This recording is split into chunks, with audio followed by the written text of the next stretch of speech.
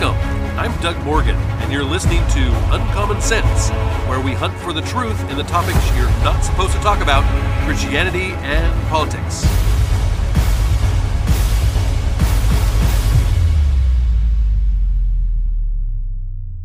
How does an event involving white people exclusively become about race?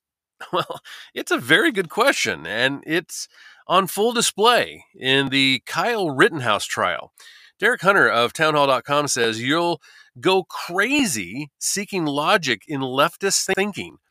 Just realize they will do anything to get what they want. The ultimate ends justify the means, people. Joy Reid and other dim bulbs on the left, Jeffrey Toobin among them, have expressed varying degrees of one of the most popular lines about the Rittenhouse case with the left at this point. Here's Joy Reid on MSNBC, who, of course, MSNBC was just banned from the courtroom, by the way, by the judge in this case. Here's Joy Reid on this. Earlier today, the teenager accused of murdering two men and wounding a third in Kenosha, Wisconsin last year, took to the stand in his own defense. And the circumstances are almost built for an actual CRT course. The white, now 18-year-old, faces an almost entirely white jury of his peers, with the exception of one black man. Dream with me, Paul. Could any child of color, young person of color, ever do that on a stand and get away with it? You already know, Joy. Of course not. This is white privilege on steroids. That's a dumb take. and to be honest with you, it's very common. Cable news is riddled with people thinking they've somehow stumbled into something really unique, who collectively belch it out like it's the first time who those words were ever strung together. Did you hear the answer from that question? It's from Georgetown law professor Paul Butler, and he told Joy Reid here that the Rittenhouse trial was, quote, white privilege on steroids. Okay, first of all, mental note, don't let my kids attend Georgetown Law, right? But how in the world is that the case? How is it white privilege on steroids? It doesn't matter. Leftists have to prove they just don't have to prove their allegations. They just have to make them. Ironically, if Kyle Rittenhouse and the people he shot were black, none of these overpaid virtue signaling frauds would have noticed or even said anything about the case. 3 people being shot, 2 fatally, is just another day that ends in Y in Chicago, and not a single one of them can be bothered to give anything about that.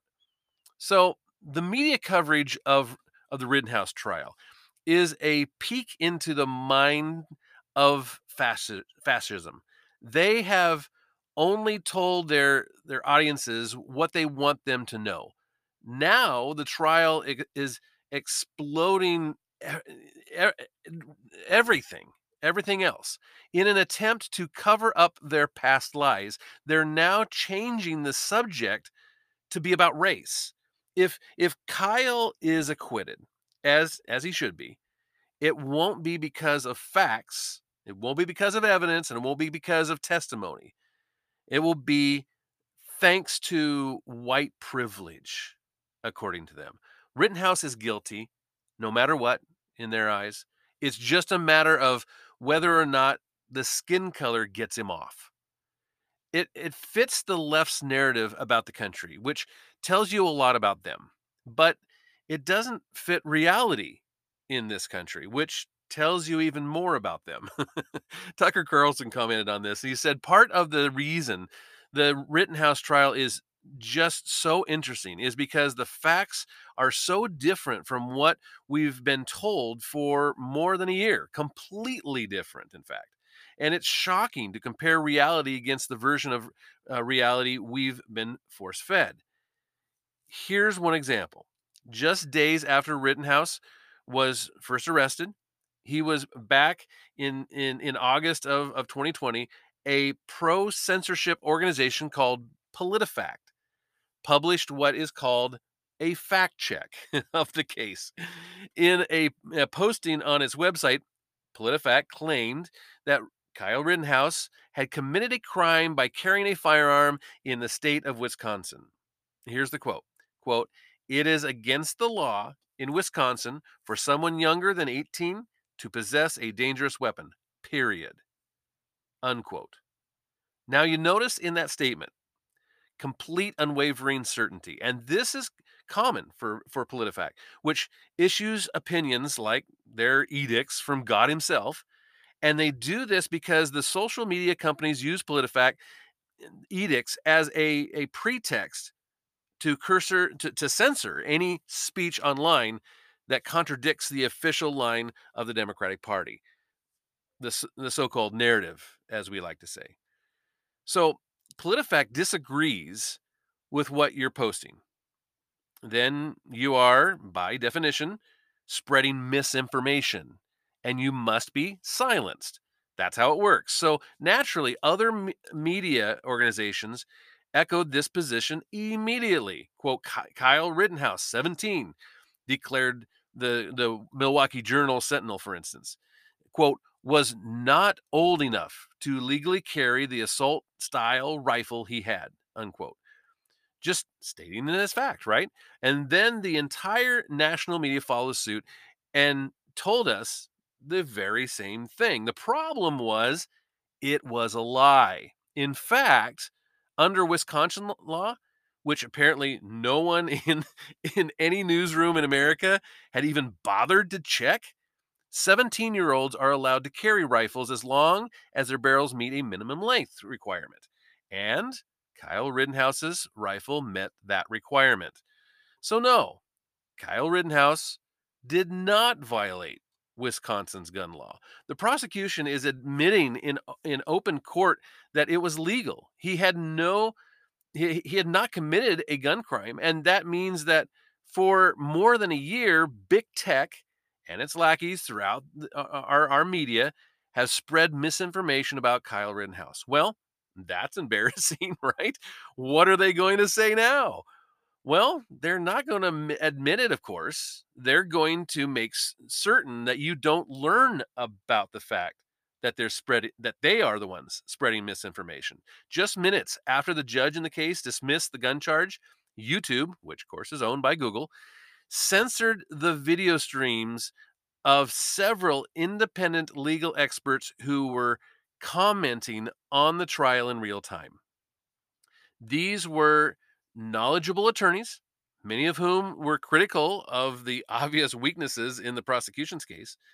And now hundreds of people were watching those streams at the moment that they were canceled.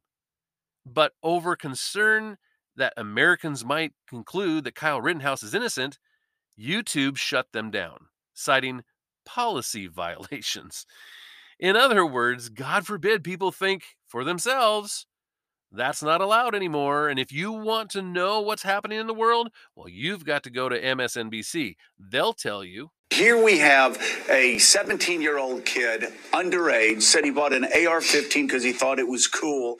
He drove across state, had his mother drive him across state lines. He appointed himself a militia member. He goes around and he ends up unloading, 60 rounds? Consider how totally dishonest the summary that you just heard is.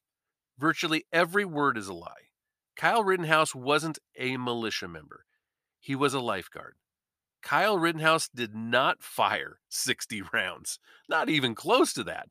He was not underage, as we were just told. He was not in illegal possession of his gun. But most amazing is the claim, which you're hearing everywhere right now, that Kyle Rittenhouse is bad because he drove across state lines. Think about that just for 1 second. Let's just stop and think about that. So the very same people who have told you for years that borders are the definition of white supremacy now claim it's some kind of moral offense if an American citizen goes and tries to enter another state. You're you're making it sound like Kyle Rittenhouse snuck into a foreign land under the cover of darkness to murder people, and that's not quite what happened, of course. if you if you look at a map, you can see Kyle Rittenhouse's um, where he was living, where he originated from, his mom's house. The drive from there, which is located in Antioch, Illinois, to Kenosha, Wisconsin. It's 21 miles away. 21 miles away. Now, Gage Grossenkreutz, he's the rider that was shot in the arm. He drove 51 miles to take part in the rioting. As Kyle Rittenhouse explained on the stand last week, when mobs set fire to Kenosha, he had every reason to want to defend the city because his father even lived there.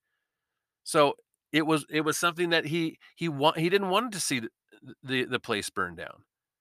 Now, bet you didn't know that. Bet you hadn't heard that on CNN, nor have any of the people that are hyperventilating about crossing state lines right now explain why it's okay for BLM writers and Antifa anarchists to come from around the country to burn Kenosha down, as many of them did. And I thought it was a crime for them to cross state lines, but we not hear anything about that. But if there is one thing this trial has taught us, it's how completely dishonest and totally misleading so many of the news accounts of what Kyle Rittenhouse did and what the facts of the case were. We've known for more than a year, for example, how Rittenhouse first encountered convicted child rapist Joseph Rosenbaum, the first man that he shot. There are multiple witnesses to that, and most of it's actually even on video. Now, Joseph Rosenbaum had just been released from a mental hospital and for some reason decided to join the riot. so so first he lit a fire. Then he began to swing chains around like a weapon. When he saw Kyle Rittenhouse, he threatened to kill Kyle Rittenhouse. And when he chased Rittenhouse in a full sprint, cornering him, and then tried to snatch his gun from his hands, it was at that point that Kyle Rittenhouse fired. Who wouldn't have fired at that point? After shooting Rosenbaum, Rittenhouse tried to turn himself into the police, but he couldn't because the mob was howling for his death and chasing him down the city street. One rider knocked Kyle Rittenhouse to the ground. Another smashed him in the head with a skateboard, and a third rider drew a loaded pistol, which he was not allowed to have, by the way, unlike Kyle Rittenhouse, and pointed it at Kyle Rittenhouse's face. So at no point was Kyle Rittenhouse the aggressor in the sequence of events. Every move he made was defensive. That's not our interpretation of it. That's what came out from the prosecutor's own witnesses in court. None of these facts are disputed. They all happened. The whole thing is ridiculous, and it got more absurd as the trial progressed. The prosecutor, Thomas Binger, explained that if you take steps to defend yourself, then you have, by definition, given up your right to self-defense. Here's what Binger actually said. I know it sounds weird, but this is what he actually said. He said, they have to convince you that Joseph Rosenbaum was going to take the gun and use it on the defendant because they know you can't claim self-defense against an unarmed man like this. You lose the right to self-defense when you're the one who brought the gun. That's what he said. Let's just pause for a second and go through what he said.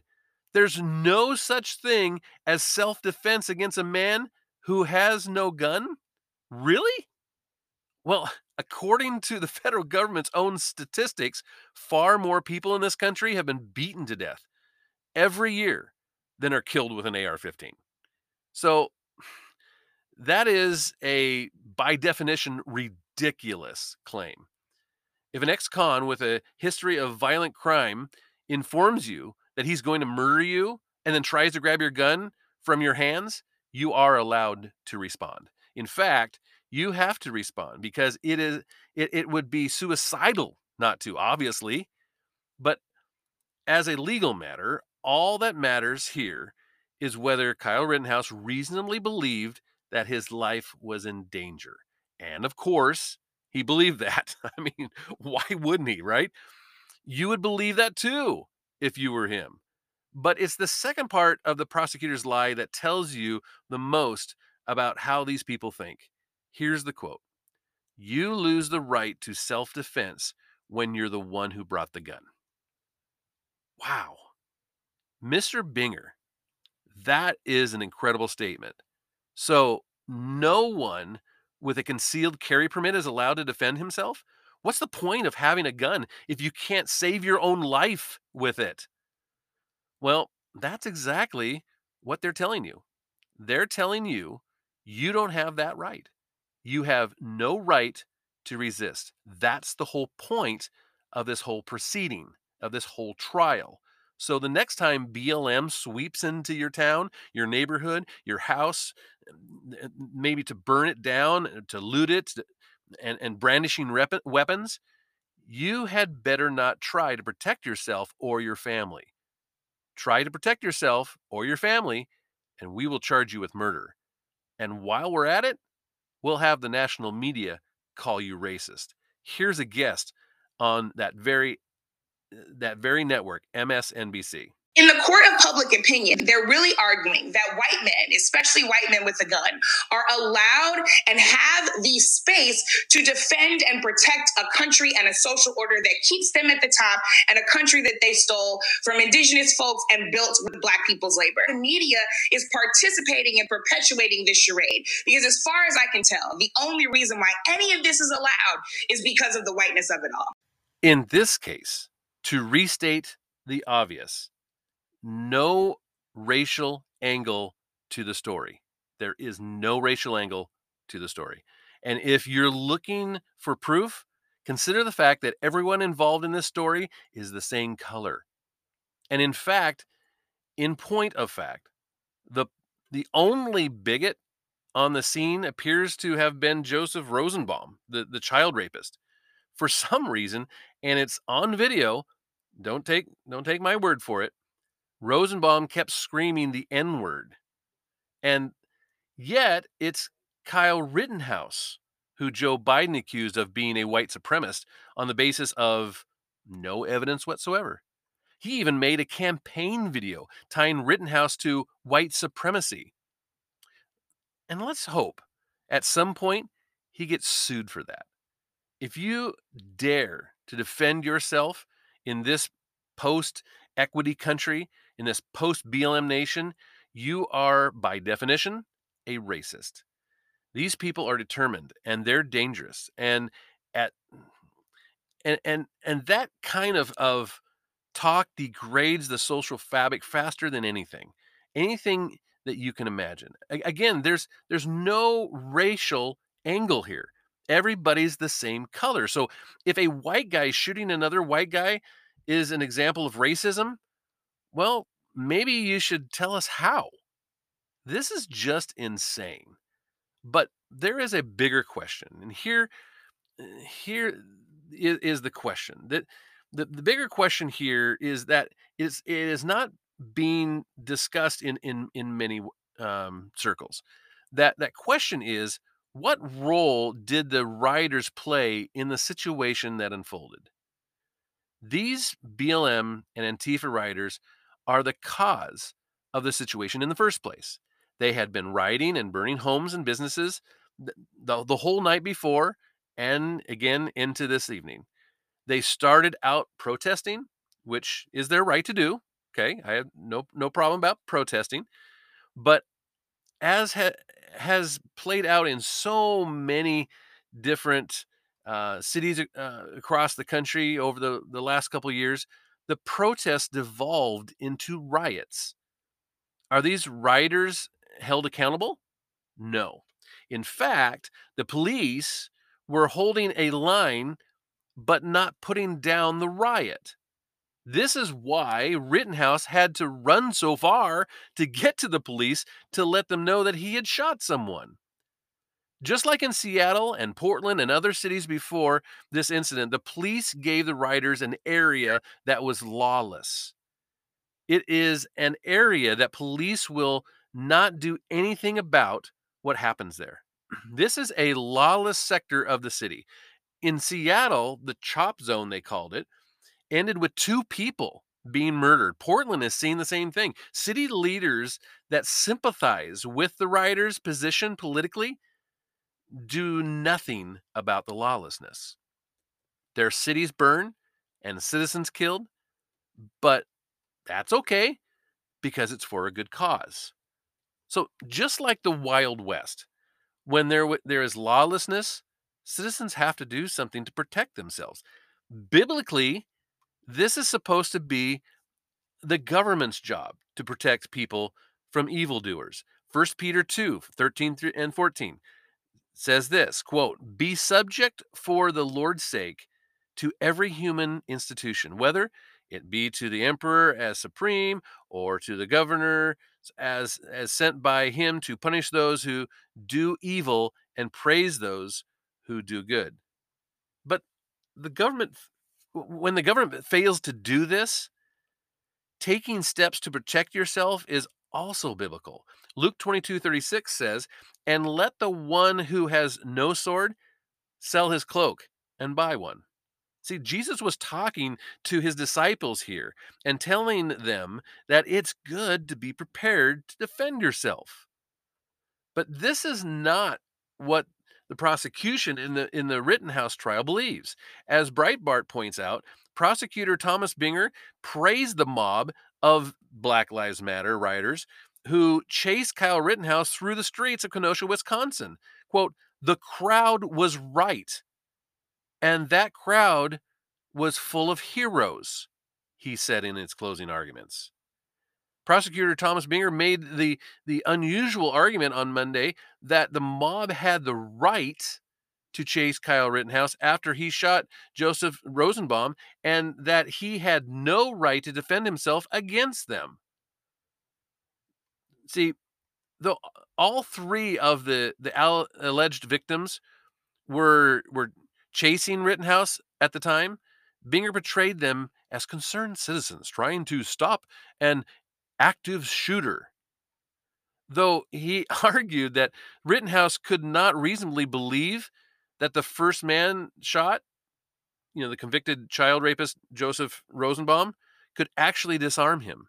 Binger said the crowd was justified in trying to do so.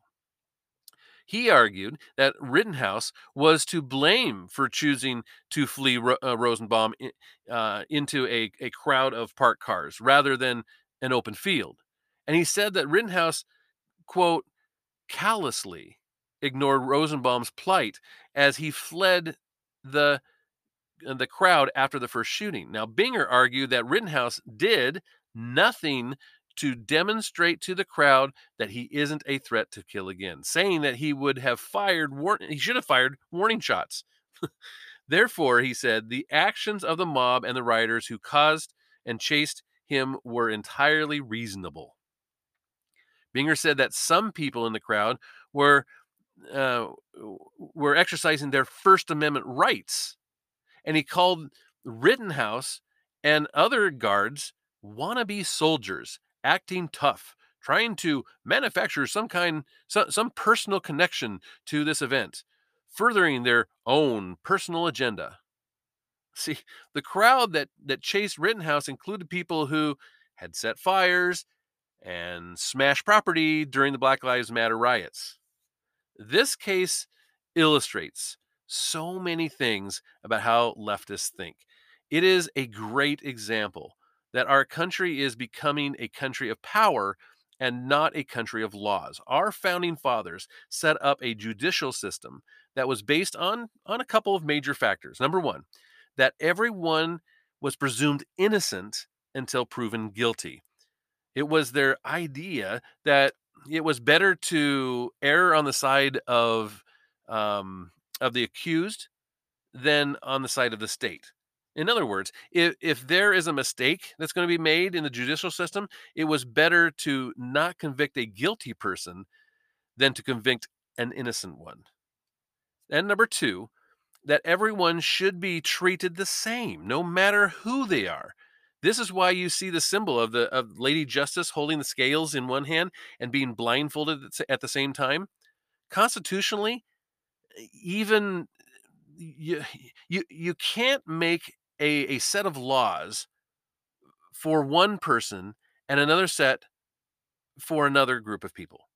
But leftists want a country based on power, one that gives people, certain people, control based on who has the power. This gives rights to not to everyone, but to those they agree with and who agree with them. This is why district attorneys in many big cities today only prosecute those that are politically opposed to them. This is why they will go after a Kyle Rittenhouse, even though it is a clear case of self-defense. And those that were breaking the law by rioting, looting, burning, and trying to commit murder, well, that's okay. They're heroes. And you may agree with me, you may disagree, and I would love to hear from you on that. And of course, you can always send all comments and questions to uncommonsensepodcast.com. Thank you very much for listening. This podcast is a production of Morganite Communications.